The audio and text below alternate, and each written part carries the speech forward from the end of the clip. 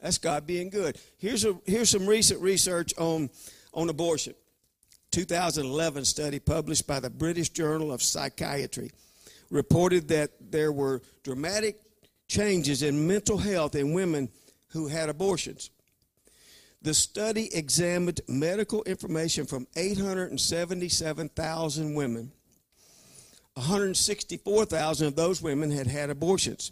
The women who had an abortion were 81% more likely to experience mental health struggles. They were 34% more likely to develop an anxiety disorder, 37% more likely to experience depression, 110% more likely to abuse alcohol, 155% more likely to commit suicide, and 220% more likely to abuse marijuana. So God, when he says, I don't want you doing these things, he's looking out for you. The enemy told Eve that what God was doing was mistreating her. And the world will tell you that. And the carnal mind will tell you that. And the enemy is very subtle and he's very smooth, and he's been practicing for 6,000 years. So he's pretty experienced in telling us and grooming us. So we've got to have the mindset of God, the mind of Christ, so that we understand that God is for me. His word is forever settled in heaven, and he wrote his word not for himself. He wrote his word for his children. Thirdly, God instructing us in his word that wives are to submit to their own husbands, and that men are to love their wife as God is not God being mean. How many thinks that's God being mean? The world would say, that's crazy. Well, I had a woman one time, I've shared it with you, tell me, cut that out of your Bible. I ain't submitting to no man. And that wasn't the worst part. The worst part, I had been teacher for about 8 or 10 weeks, so you would have thought she'd known something by then. But anyway, when we don't do this, wives, submit to your own husbands. Husbands, love your wife. What do we get? We get what we got. 50%, we get what we've got. The 50% of the first marriages in America end in divorce. 60 to 67% of second marriages in America end up in divorce. But if we were doing it God's way, the wives are submitting to their own husbands, the husbands are loving their wife like Christ loved the church, how many divorces do you think there'd be? I'll just rest my case right there. When God instructs children to obey their parents in the Lord, that's not God being mean. That's God being good. But the I call it the brain dead stage. None of them are in here tonight, so I guess I can. It's the 15 to 20. You know what I'm saying? Well, to them, that's God being mean. If you go to a kid and say, look here in your Bible, it says you're supposed to obey me. You're supposed to obey me in the Lord. And they say, man, God sure is mean. That's not God being mean. That's God being good. Because if they're fortunate enough and blessed enough to have parents that are in the Lord, and they choose not to obey them, then the world's going to rip them apart. There's a wicked world out there. Like the creditor come to take the widow's 2 sons. The world wants to take our children and turn them into something that would be very difficult to see. When God instructs us to support our church financially, I'm a numbers guy, so I wouldn't. When God instructs us to support our church financially, that's not God being mean. God wants to bless us, but he's got to see if he can trust us. I got an amen from the pastor. That's not God being mean. He wants to unleash. What does the scripture say? Open up the windows of heaven and pour out a blessing. Oh yeah. I never got that for. Well, have you done what you're supposed to do? Have you followed the BIBLE?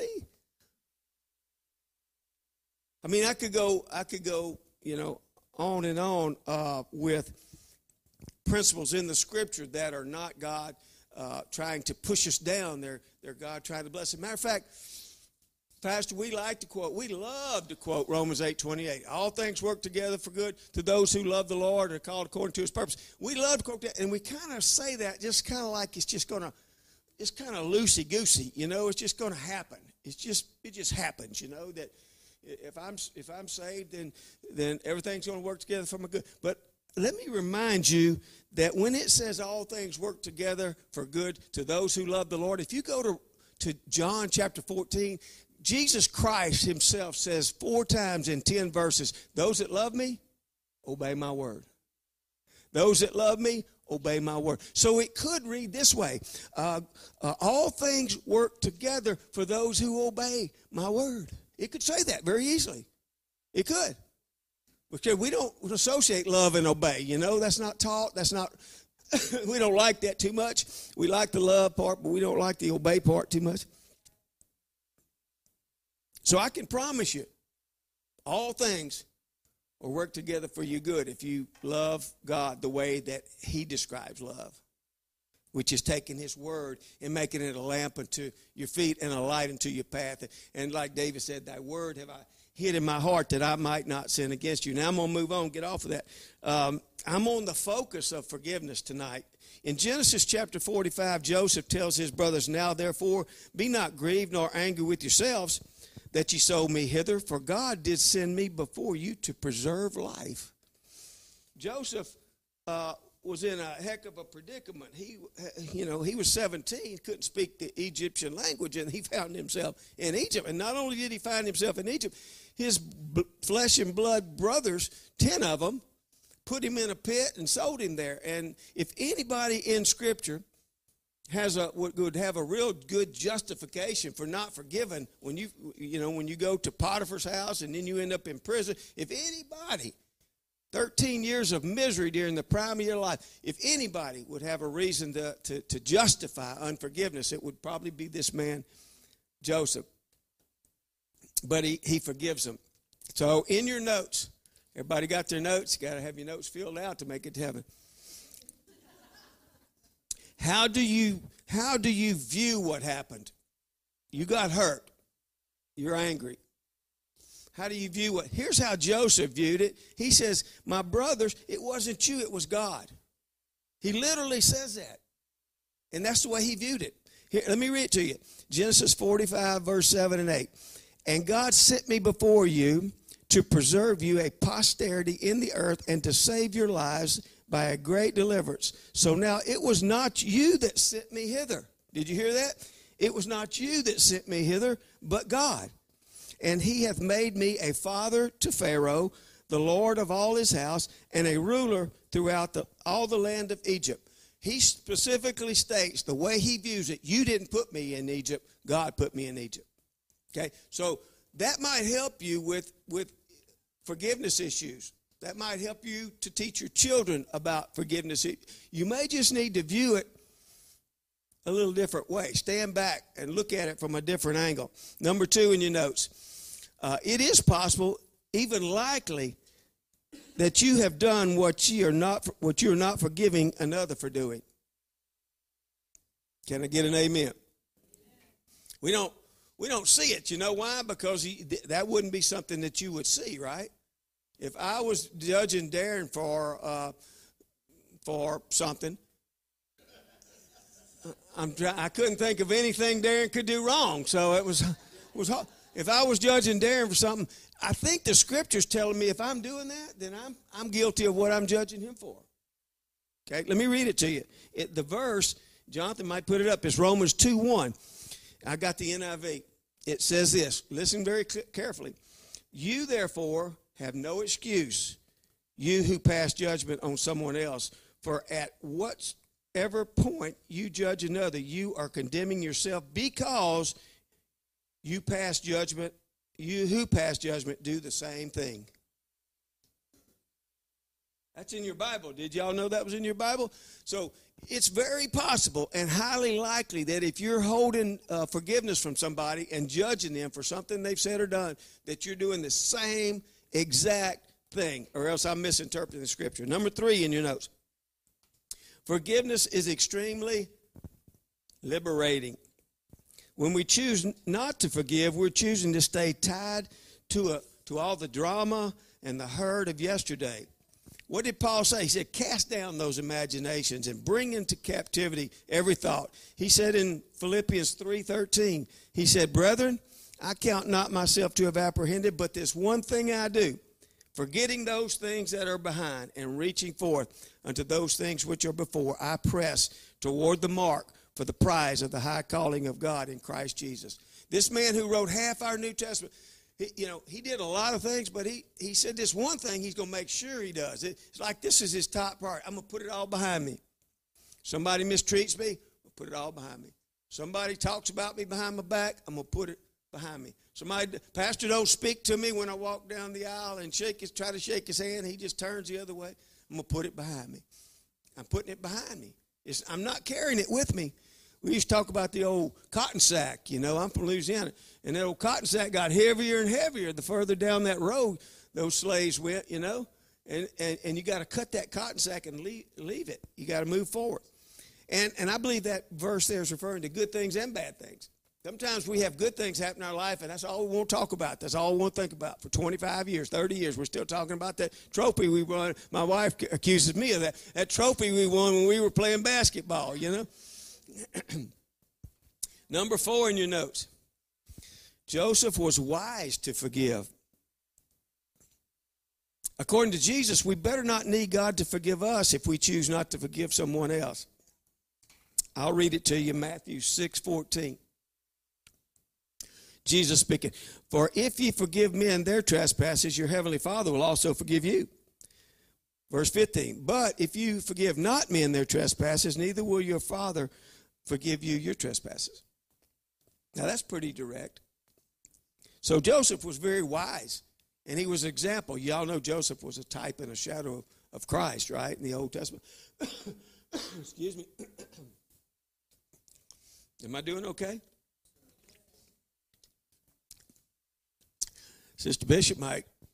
Everybody that gets theirs filled out right, she might teach y'all pickleball.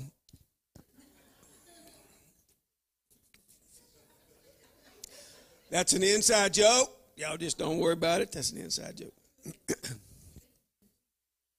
What number am I on? 5? People say, well, they didn't apologize, so I'm not going to forgive them. You ever heard somebody say that? I've heard Holy Ghost filled people say that. I've heard heathens say that. I've heard a lot of people say that. I'm still trying to find the first person that spit on Jesus that apologized when he said, Father, forgive them, they know not what they do. I'm still trying to find in Scripture the first person that screamed, we want Barabbas. The first one that plucked his beard or nailed him to that. I'm still trying to find the first one that apologized to him. And Sister Lisa, I can't find him. Maybe one of y'all theologians can help me because I can't find anybody apologizing. And there's Jesus on the cross. Father, forgive them. Why? Because they don't really know what they're doing. This is good. I'm getting something out of it, whether y'all are or not. Number 6 in your notes. Just how merciful or liberal does the Bible tell us we need to be? Jesus spelled this out for us. It's not a guess game to see how merciful or how forgiving Job was supposed to be. Matthew 18:21. Then came Peter to him and said, Lord, how often shall my brother sin against me and I forgive him? Till 7 times? Jesus, verse 22, Jesus saith unto him, I say not unto thee until 7 times, but until 70 times 7. Now, I don't believe he literally meant 490. I believe he literally meant just keep on forgiving. Just keep on forgiving. Why not? Take the high road. Just forgive. If Joseph could do it, we can do it. Joseph didn't have the Holy Ghost, Brother Kevin. As far as I know. He just had a good character. Good moral. Jesus did it. I'm going to talk about Stephen here in a minute. Stephen did it. Number 7 in your notes. What did Jesus instruct us to do concerning those that are wicked and hateful and hate us? Did he give us any instructions?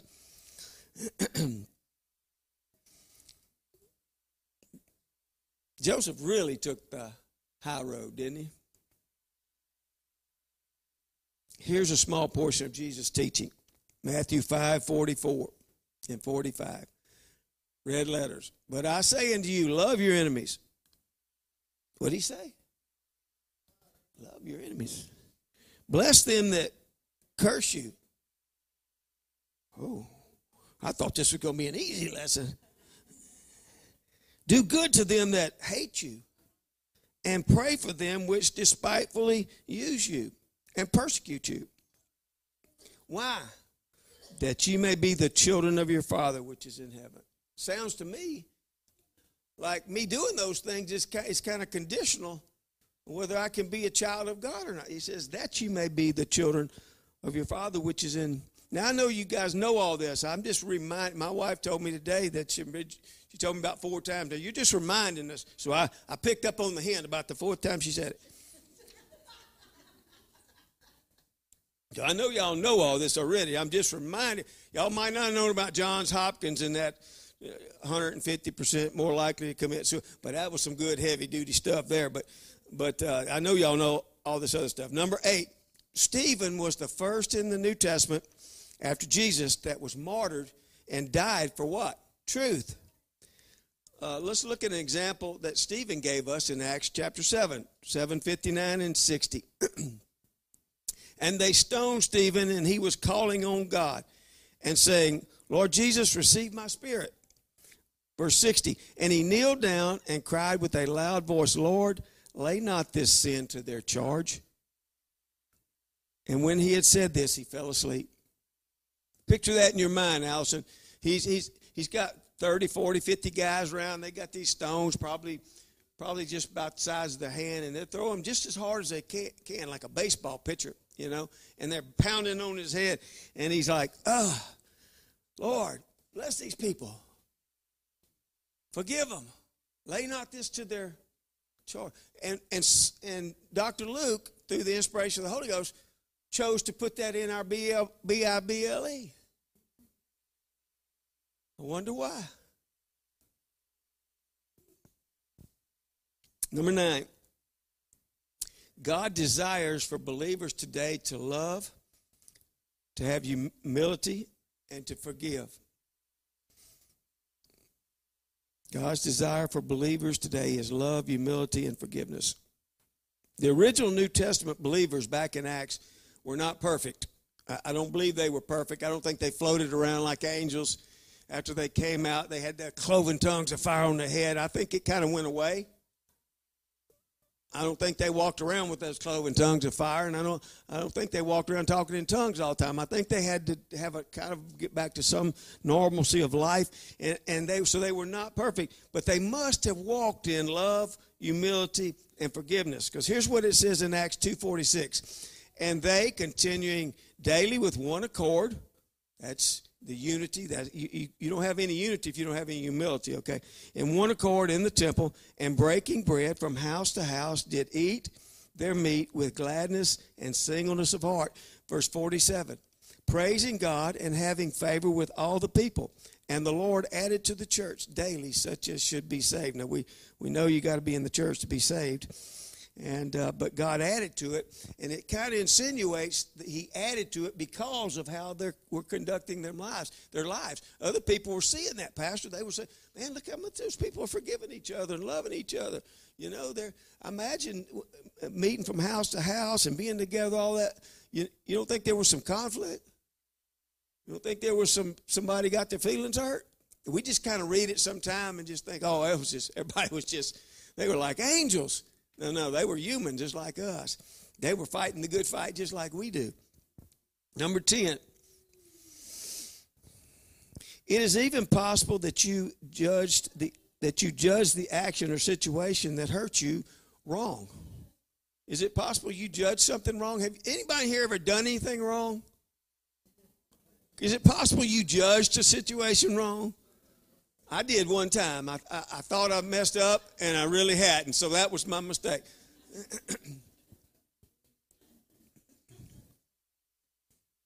How many are holding back giving their forgiveness and hurting themselves when they totally misjudged the situation originally? It certainly happened in the Old Testament. It happened so much that for hundreds of years God gave Israel judges. So when Darren and Nathan were having a disagreement, what would happen? Instead of them, getting out there and fist fighting, which would be what you do in a Rocky movie, but that's not what it was. He said, I want you to go to the judge. And the judge will say, all right, Darren, spell it out. All right, Oakley, tell me your deal. And then he would help them sort it out. There was a reason God appointed those judges and appointed and anointed those judges was to keep peace and help people forgive each other because they were so close. 40 years is a long time to wander around in the wilderness and be next door to somebody, right? Number 11, to fail to forgive is to defy God's teaching and his precepts. When I was when I was working, I don't work anymore. I told y'all that last Wednesday. When I was working, I was sitting at a desk, and there was one of the owners of the business was an elderly lady. She was old. She was very wealthy. She was very educated, and she went to church. She went to some kind of church. I won't say what kind of church, but it was a Christian church. That's just it. Her daughter had gone through a horrible divorce. It was ugly. I mean, her son-in-law had ended up, and I guess what made her so mad, she liked the green stuff. And I guess what made her so mad was that when they divorced and they did all the property settlement and all, the son-in-law ended up with some stuff, And so in that conversation, her daughter and her son-in-law and the divorce just kind of came up in whatever we were talking about. And not thinking, just kind of reflect, I said, immediately after I heard her say something kind of bad, I said, you must forgive him. Her response is one that I will never forget. Okay. You may not understand it right now, but the song says we'll understand it better by and by. You'll understand it better by and by. I promise you, God is good. God is love, okay? And he demonstrated that on Calvary's Hill. Okay, I'll quit preaching and get back to my notes. Jonah was very mad at God. Y'all remember that? Why? Because God spared the Ninevites. The Ninevites were so wicked. They were barbaric. They were horrible. And Jonah wanted them snuffed out, But when he went through there preaching that little old 10-word message he had, or whatever it was, 40 days Nineveh shall be destroyed. All of a sudden, they didn't let their animals eat, Brother Kevin. They fasted. They didn't go on one of these little sissy fasts like we go on. They went 40 days of fast and then didn't let the animals eat. They got serious. That's hard to picture how, when you read it and you hear what Jonah's message was, and you kind of picture it in your mind, it's just kind of hard to visualize how these barbarians went on a 40-day. And even the king, and he rent his clothes. I mean, I'm not going to get into the whole book of Jonah, but Jonah's mad. He doesn't forgive God. He ends the book. You're still not sure what happened to Jonah. He may still be sitting under that juniper tree where that gourd hit him on the head. Worm ate it up. I don't know. I can think of nothing more damaging than being mad at God. Or down south, we use the word stupider. I can't think of anything stupider than being mad at God. People get angry at God because bad things happen. Let me enlighten you. Bad things have happened since Eve was convinced or deceived into believing that God was mistreating her. Okay? So we've had bad stuff ever since. We've had floods and tornadoes and divorces and drug, So bad things happen to good people. It rains on the just and the unjust. Don't get mad at God, okay? Now I'll get off of it. Number 15, the last one in my notes, is the flip side. Now we're going to flip it, okay? You say, what does that mean? Well, let's say that somebody's angry with you and has not forgiven you. You might have someone that has not forgiven you for something. Help a brother out. Give them a text and buy them lunch. Apologize. It may be the difference in heaven or hell for them. You may be happy with them and not mad at them, but they may be mad at you. Hey, take the high road. Call them up. Call them up. Call them up. Okay. I'll end with this, and then I've asked Sister Lisa to come and give us a testimony. Ephesians 4:31 and 32. Powerful. This is Paul writing to the church at Ephesus. 4:31. Watch what he says. This is the Bible. Get rid of all bitterness, rage. Is it on the screen? No. Ephesians 4:31. They need to see this because it's going to convict every one of you sinning heathens. Okay, go ahead. Get rid of all bitterness. Everybody say all. All rage. All anger. All harsh words. All slander. As well as all type of evil. Or make that evil behavior. Instead, Sister Ellen, this is for you. Be kind to each other, tender-hearted, forgiving one another, just as God, through Christ, has forgiven you. I better shut up right there because I'll mess it up if I say anything. That you don't get any more direct than that. Just as God. Come on, Sister Lisa. Let's give our next speaker a big hand.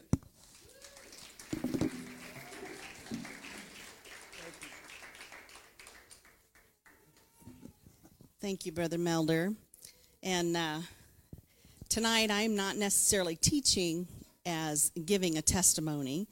And Neil had heard me give this testimony, and Brother Melder had asked him for some input on forgiveness. And he said, well, I think you need to talk to my wife. And so I can tell you that today I would not be standing here. I would not be counted as a child of God if he had not walked me through what it meant to forgive.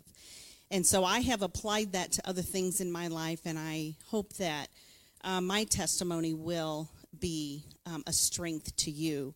So I'd like to tell how being willing to forgive has changed my life and how it will continue to steer the course of my todays and my tomorrows.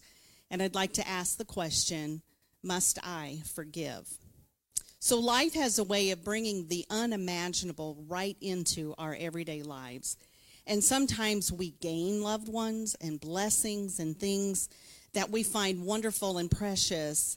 And it seems like the sun is shining just like today and that it will never grow dim.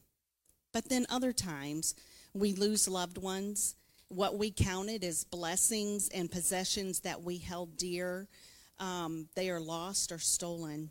And yet, through it all, we must not let bitterness due to unforgiveness take hold in our hearts. There are times it isn't just who we must forgive, but what. Sometimes there's situations and there are events that happen in life that we have got to be willing to forgive. I will forever be thankful for this situation where the Lord brought me skidding to a stop as I was headed down the path of anger and accusation and bitterness. My former husband and I were headed home with our precious, sickly, and frail little boy named Robbie after having been in the hospital for months. He was born with 10 documented congenital defects, and so his insides were just a mess. But on the outside, he was as beautiful as an angel. But he had a spontaneous rupture of his stomach, and he was almost 2 years old, and that was very unusual. But because of all of his other problems, there was just a weakness there, and we had literally been in the hospital for months, in ICU for months, and it was very hard. The surgeon that operated on him 5 times said, I did not see how that child was going to make it through the night. And many times we would spend the night in the waiting room for him to come through surgery, praying that he would make it through. And the situation had started with, it looked like just the flu. He was sick and getting sick just over and over and over, and we called the doctor's office, and they said, oh, there's just flu going around. And so finally we knew that he was in desperate shape, and we took him to the hospital, to the emergency room, called the pediatrician's office, and he refused to come. He sloughed it off, that it was just a minor situation. Even though he knew Robbie and all of his difficulties, he said, it's not anything important, when actually it was life-threatening. And so as we were getting ready to finally leave the hospital to go home with Robbie, we sat down with the pediatric cardiologist that we had become so close to in all of our months there. And we said, we're having a really difficult time dealing with this situation with this pediatrician. We just feel like he didn't do right by Robbie, by, not helping us. And his words absolutely changed my life. And he said to us, I have left the ICU, and all of the babies that are in the pediatric ICU and the cardiology ICU are all under my care today. He said, it is a tremendous load. And he said, I could make a wrong call. I could, because of being stressed and being in a hurry, I could make a wrong judgment. And he said, I want you to know that we are all human. And that just absolutely cut away all of that frustration and the accusation that we had been done wrong. And we were able to leave there and know that even though the situation had not been what we had wanted, it wasn't because this one man had done something wrong. And his words changed my life and brought me to the realization that I must forgive this person, or I would not be able to overcome the months of agony that we had spent there. And I would always have wondered if he had made a different decision, could it possibly have changed the course of what happened? And now looking back, we know that that was not the situation, but boy, we were grieving at that point. So we took Robbie home with tubes and tons of medicine, and he needed very close supervision by everyone around him. And Sister Rose got to experience that with us. I was trying to work, and we needed help. Mom and Dad were off doing district business, and they had been with us, just every moment that they could be. And so I had asked some of the ladies in the church to come to the house and help me with Robbie. And I don't know if they've ever really forgiven me for that, because it was pretty traumatic. But we were able to form a very strong relationship with this pediatrician, to the point that I cried when the day came that because of changes in insurance coverage, I had to leave his practice and go elsewhere.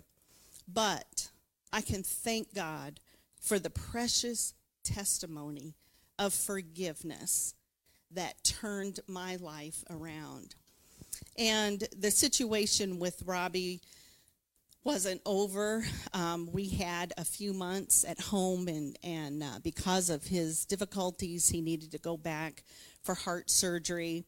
And so we went back believing that the Lord was going to see us through. But that wasn't the end of the story for us. And because of infection and the weakness in Robbie's body, we lost him. And he was not yet 3 years old when we lost him. And so just kind of a side note here on grief, the loss of my firstborn was so hard. And when we lose something that is so precious to us, we must grieve. It's a part of life. And we have to allow for tears and sorrow. With loss, tears can represent how much we loved and how much we've lost. And great love brings great loss and great sorrow. And in these times of loss, we must still be able to forgive the circumstances surrounding the situation that brought the loss. And so a few years down the road, when I was 34, my family, we had Josh and Abby, and we went down to Disney World for a vacation in June of 2000, and the kids were 3 and 6. And while I was there, I found a lump in my breast. And it concerned me, but more as an oddity than really anything sinister. And I waited a few weeks and finally contacted the doctor, who sent me for a mammogram. And when she called to ask if I had a preferred surgeon, I laughed. What healthy and strong 34-year-old has a preferred surgeon? So I went for a biopsy, and when we went back to the doctor's office to get the results, we waited and waited and waited, not realizing that the doctor called back to the lab to confirm the outcome of the test, that it was malignant. And so at 34, I had cancer. And wow, the air just was knocked from our lungs. Thankfully, I was diagnosed at stage 1, but because of my age and the age of my children, we were aggressive with the treatment. And I had radical surgery and 8 rounds of chemo. And I was thankful that if I had to have cancer, the treatment regimen was well-defined and proven. I was so thankful for that. But as you know, when you go through chemo, most times one of the side effects is hair loss. And so I lost the beautiful, beautiful glory that the Lord had given to me. And I wore a wig, and at church I would wear, a hat. But when people would see me, sometimes they wouldn't really even know who I was. They would look at me funny. And during that time, my then husband backslid off of the platform straight to the bar stool. And I lost my identity as, the superintendent's daughter that, had a preacher for a husband, and, everything that was my identity in life, I lost. And then was divorced. And so who I was so turned upside down at that point in my life. And I suffered physically with the cancer treatments, along with my family, who also suffered through it with me, and all of those surrounding me. And due to my hair loss, I lost an outward Pentecostal identity, and thankfully, that was only for a time. One of my doctors along the way made me really mad. And she said, losing your hair, that's just temporary. And I'm like, you don't realize what that means. But now I can look back and I say, it's temporary. It'll come back, And I got to the place where I couldn't even lift my head. Here I was now, a single mom. I didn't look like who I knew I was, but for other people, not really being able to recognize me. And my husband had left, and I was getting divorced. And it just felt like that I was in a game of whack-a-mole, and I was on the wrong end of that big red mallet. And every time I'd put my head up, something would come along. And then, almost 6 years ago, my father suddenly passed away while getting ready to come here to APC for board meetings. And I can't put into words the shock and the grief that impacted me. And I miss him and the roles that he played in my life. He was my father, my pastor, my children's papa, my stand-in husband, and my mother's provider. and life would never be the same again. But thankfully, the Bible provides guidance on forgiveness and how important it is to forgive others as we have been forgiven. With the grace and mercy shown to us, we are always able to start new with God. When we repent, we are given full forgiveness of our sins because of his death and resurrection. And in light of our new beginning, God commands that in return, we forgive others and extend grace as we have been shown grace. And it can be one of the hardest things in life. The pain and hurt others cause is real and great. But the pain of living with bitterness and unforgiveness can poison our souls and destroy us. And when we forgive others, we are not saying that what they did was okay, but we are releasing them to God and letting go of their hold on us.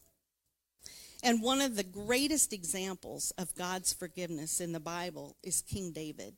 He sinned against God by lusting for a woman who wasn't his wife, and then he had her husband killed so he could have her.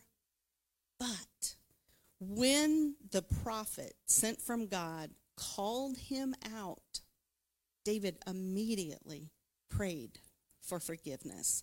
And we have the beautiful psalm, Psalm 51. And forgiveness doesn't mean that you let your offenders off the hook.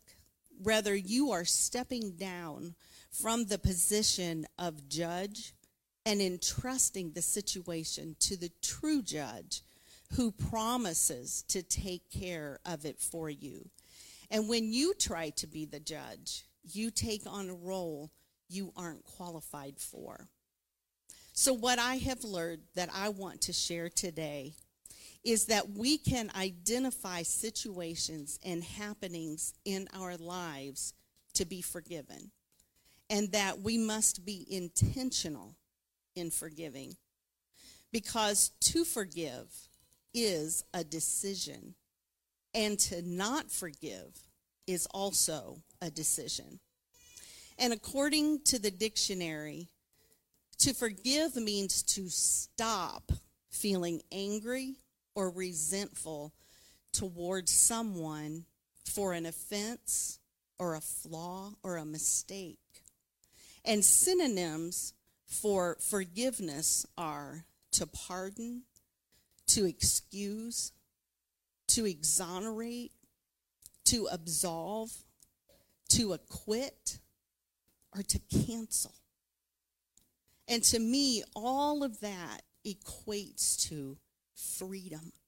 Or as Brother Melder talked about, being liberated and liberation, because if we hold on to that bitterness, we will be poisoned in our souls. And so through groanings and great pain, I came to the place where I was willing to put into words what I needed to forgive. To my then husband, I forgive you for the weakness of your flesh, for failing God and walking away from your God-given place of spiritual leadership of our family. To my ex-husband, I forgive you for selfishly leaving your children to grow up without their father in the home. To my body, I forgive the weakness that led to cancer that would have taken my life had it not been found and removed. And to the side effects of treatment, I forgive the loss of my identity because of losing my hair and the impact that it had on me. And to the death of my father, I forgive the loss of my rock, my earthly father, my spiritual shepherd, and the extreme changes that came into my life because of that loss. But I can also say that the Lord has brought beauty for ashes. There are so many wonderful things in my life today that had I not, along the way, followed God's word, followed his leading, and let go. And that's what I think of when I came to a place of desperation. I had to just let it go. Forgive. Just cancel that. Let it go. But due to purposely living a life guided by willing forgiveness, the Lord has rewarded me, and I am blessed beyond measure. And so to answer my question, must I forgive? The answer is a resounding yes. We must forgive. Thank you so much for allowing me to share my testimony. Thank you for that, Sister Lisa. I tell you what, well, they say the proof's in the pudding. I mean, she looks pretty joyful, and she got a lot of peace when I see her, and so the proof will be that the fruit grows on the tree. And thank you so much, Sister Lisa, for sharing that. And I know others in here we don't have time, but everybody's got hard things in life, and so there's nobody exempt from needing to forgive. We all need to. If you got something tonight that you still hadn't dealt with, you need to deal with it. Don't leave out of here. You're among friends and fellow brothers and sisters. We'll pray for you. Don't leave out of here with bitterness and resentment and unforgiveness in your heart. And make sure you teach it to your children. That's a big principle that it's kind of obvious in Scripture, so maybe we don't talk about it enough, but we need to make sure our children know to forgive. They may need to forgive you for some of the stuff you've done. My kids probably need to forgive me for a lot of stuff. I wasn't there nearly as much as I should have been when I was raising Philip, so he probably needs to forgive me. So don't hold any grudges. If you're mad at your mama, get over it. Forgive them. If you're mad at your children, get over it. Your brain dead children, Joe, get over it. I'm not picking on Joe. All right, let's pray. Lord, we love you and we praise you. Your word is forever settled in heaven, and you've told us what to do. It's just up to us. Like Sister Lisa said, it's a decision. Forgive us and help us to forgive. I want to walk out of here clean, with a clean slate in my life, and having everybody who's wronged me have a clean slate. There's a better way. There's an abundant life. There's victory in Jesus. Lord, we want that victorious life. You said your yoke was easy and your burden was light, to take your yoke upon us, and you were a forgiving God. You're a merciful God. You came to the poor. You came to the hurting. You came to the sick. You came to the brokenhearted, and you touched their lives. Help us to do the same. Nobody owes us anything. We owe you everything. We give you praise for it. In Jesus' name, amen. Thank you for coming to church tonight. Go hug somebody.